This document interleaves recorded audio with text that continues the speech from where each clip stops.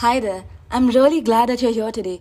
I'm super excited as I will be interviewing one of my favorite professors from Singapore Management University, Justin C. Today he will talk more about his teaching style and why he chooses to teach the way he does.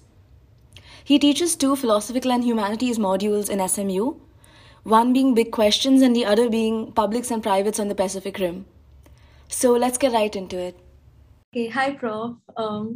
Today I wanted to interview you and learn more about your teaching style because from all the modules I've had in SMU, I've honestly enjoyed the most in your class, and which is why I decided to TA for you.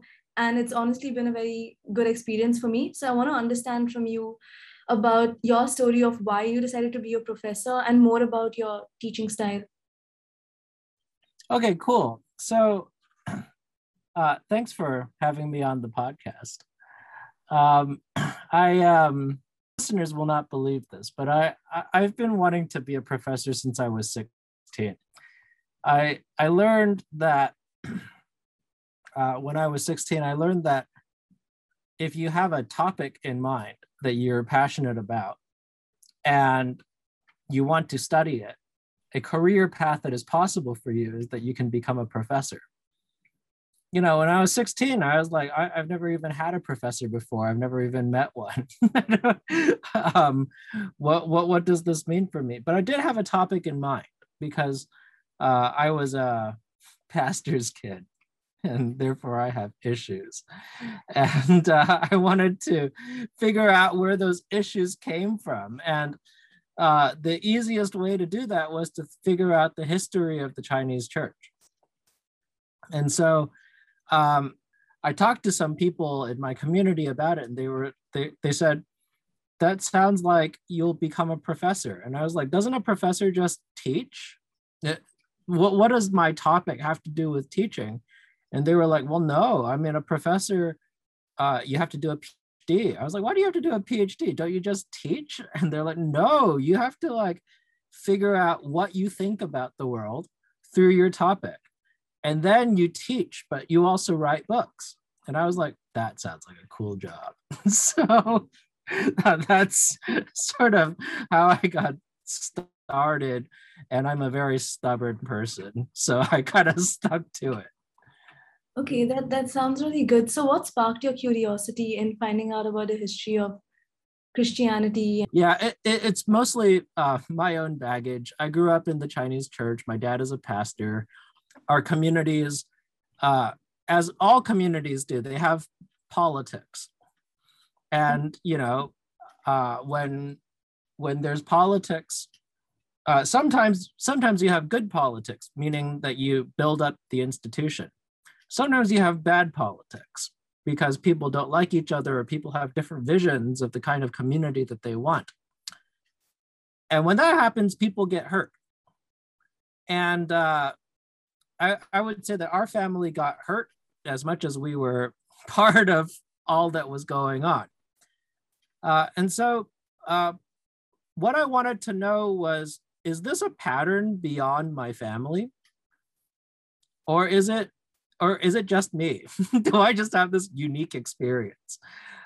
It turns out that this is not only a pattern beyond my family, beyond my community, but there is a history of how, I guess, Sinophone communities, which is what I call them, Sinophone meaning people who speak some kind of Chinese language. There's a history of Sinophone communities and their relationship with Christianity on the Pacific Rim, which is why I ended up teaching on the Pacific Rim and why I ended up writing about the Pacific Rim. What I mean by the Pacific Rim is the dream to bring Asia to America and America to Asia, and therefore integrate the Pacific region.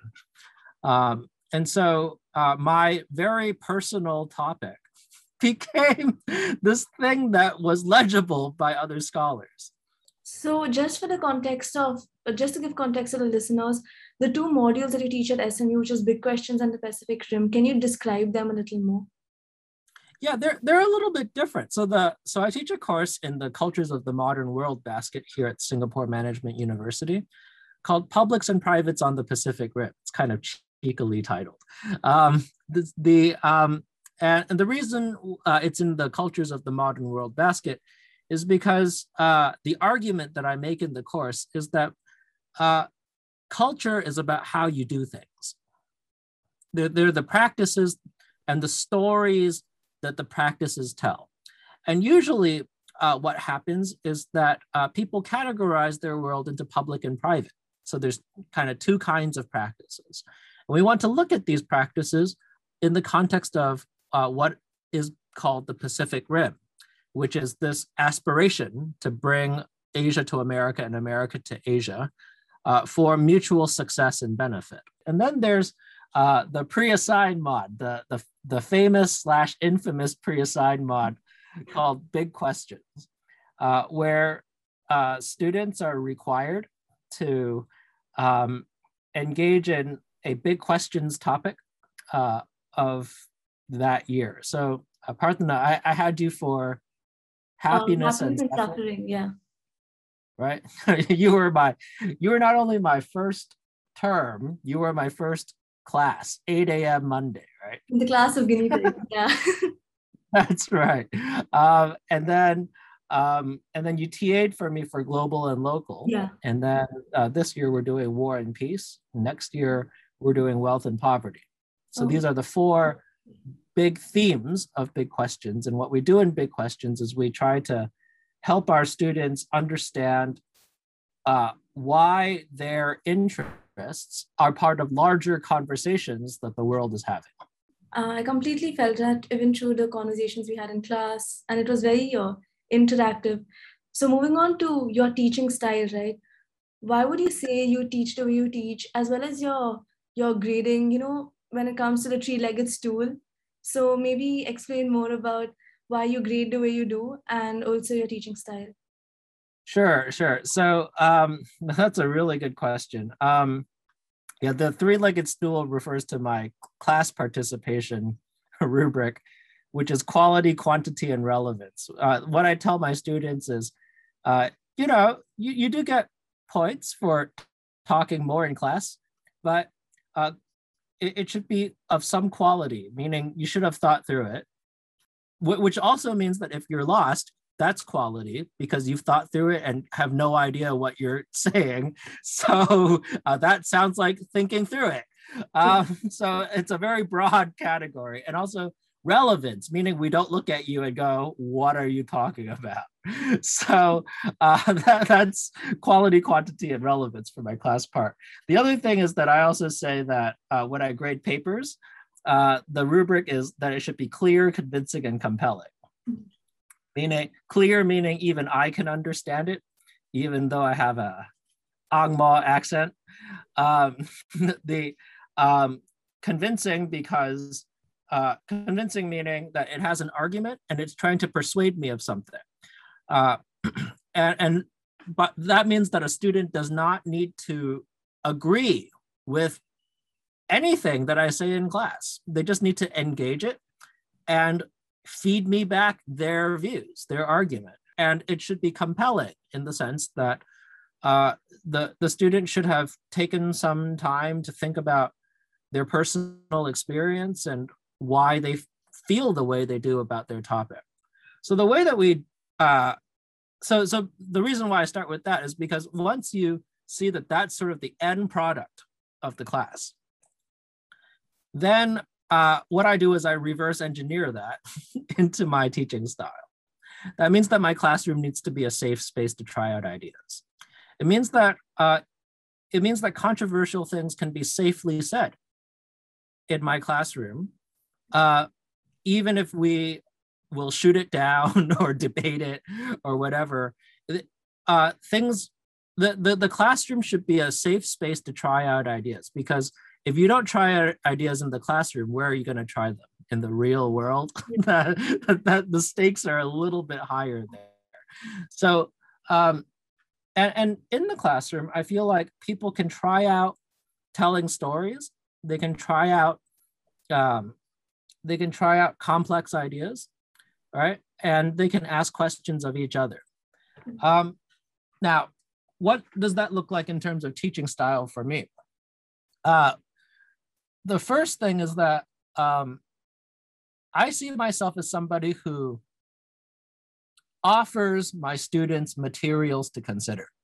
So that does mean that I do a little bit of lecturing because I need to justify to my students why I picked these materials. But that's all the lecture is. It's not me saying this is the right answer. It's saying this is why I picked this, just so for your information, so that when you look at it, you're not confused.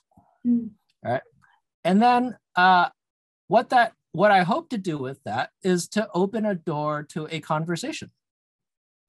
And in that conversation, because I'm just the one who's offered the materials, I genuinely want to see what my students think of it and what kinds of connections they make. Now, what that means is that I need to help my students understand that a professor is not somebody who is there to give them the right answer, right? And it's important that they understand that they should not just be agreeing with me about everything. And so I'll ask them questions back. I'll try to draw out their argument. And I also encourage them to talk to each other.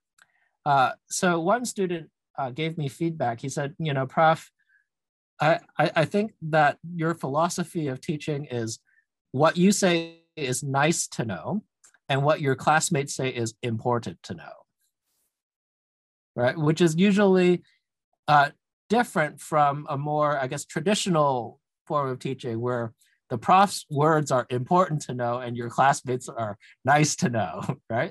It's the opposite for me because we're trying to learn from each other. Yeah. And I think the style of your teaching also, like in class, when you kind of do create a very safe space for everyone to voice out their genuine opinions. And then, when you write it down on the whiteboard, it's like all our muddled thoughts and confusion on that whiteboard. Like it makes it very easy for us to see where we stand, what our beliefs are, and the diverse beliefs in the classroom too. So yeah. I think I spoke the most in your class, even though like generally as soon as I came to SMU with the class participation, it was a lot of fear to, get out of that comfort zone and start talking. But because in your class, the environment was very non-judgmental, especially because of, the way you conducted it, your tone of voice and how you reacted to the responses, it helped all of us speak more and actually articulate our thoughts. And I remember so many students being like, so I learned about this, but at the end of the day, I don't understand any of it. And being so confused about it, like people were very comfortable saying that to you, which created that safe space. Yeah, I think that that's very important feedback to hear, right? That my students are confused. Yeah. One thing that I've started saying, this is new, a new line that I use in class, is that I ask them, okay, so this material is confusing. What's confusing you? And then they talk about it and it's quite coherent. And then I say, I don't think you're confused.